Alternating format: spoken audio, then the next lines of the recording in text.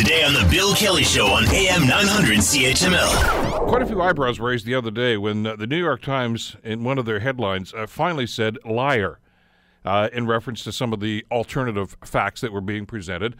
The Boston Globe has done a similar editorial calling a lie a lie.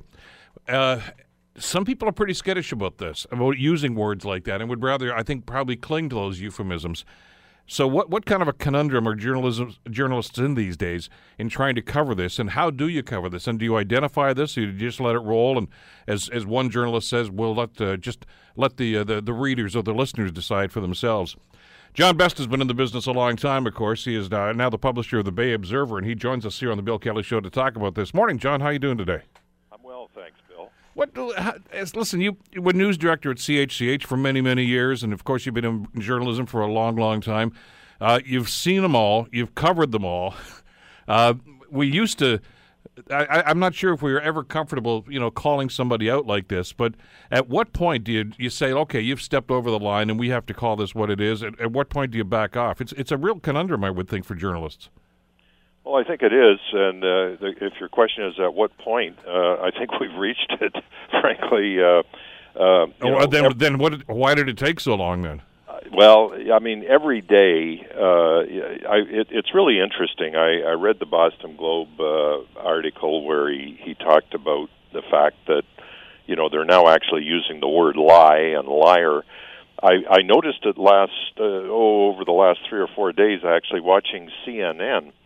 And in the body of a report, a straight news report, a reporter would refer to Trump's allegations as baseless.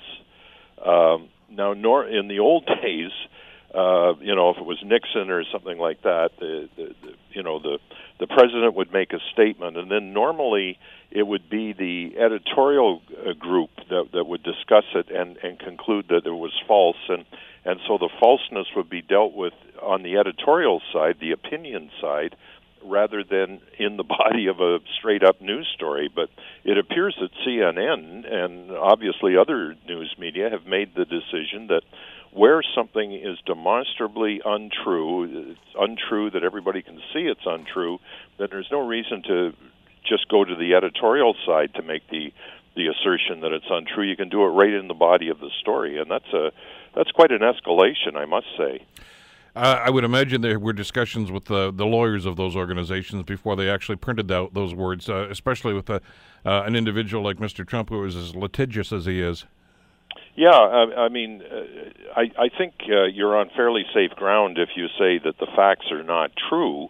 As was pointed out in the article that I read today, if you use the word liar, you are implying, well, more than implying, you're basically saying that the person deliberately told untrue facts or untrue information with an intent to deceive. Whereas it is possible, and we see it all the time, where people will make statements that are not true, but it's either out of mistakenness or just poor choice of words, in which case they're not lying, they're simply asserting something that's proven to be factually incorrect. It's splitting hairs a little bit, and I think there's still some caution, at least on the broadcast side, about actually using the word liar. But we're getting to the point where I think it's going to happen more and more in the mainstream media. There was always this hesitance, and I can think of 1,000 different examples of elected officials in particular, John, that have been guilty of being less than truthful. Let me put it that way. There's another euphemism that we can throw in there. Bill Clinton, I did not have sex with that woman, to a national TV audience, and on and on it goes. And you mentioned Nixon, and there have been others. But is there a tendency on behalf of the public to simply shrug that stuff off and say, well, they're politicians. All of these guys lie. All these people lie. So what's the big difference? Well, that is the danger. I mean, this is a very difficult situation. I think the media, collectively, the mainstream media, have determined that they are going to identify all of Trump's misstatements.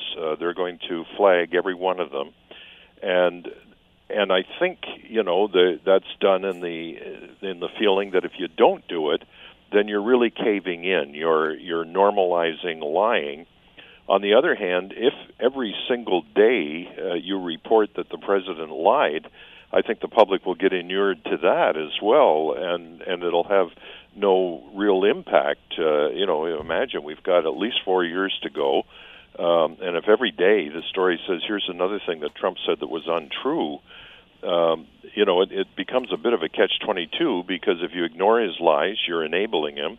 But if you report them every day, you're sort of normalizing them from the sense that there's no shock value anymore.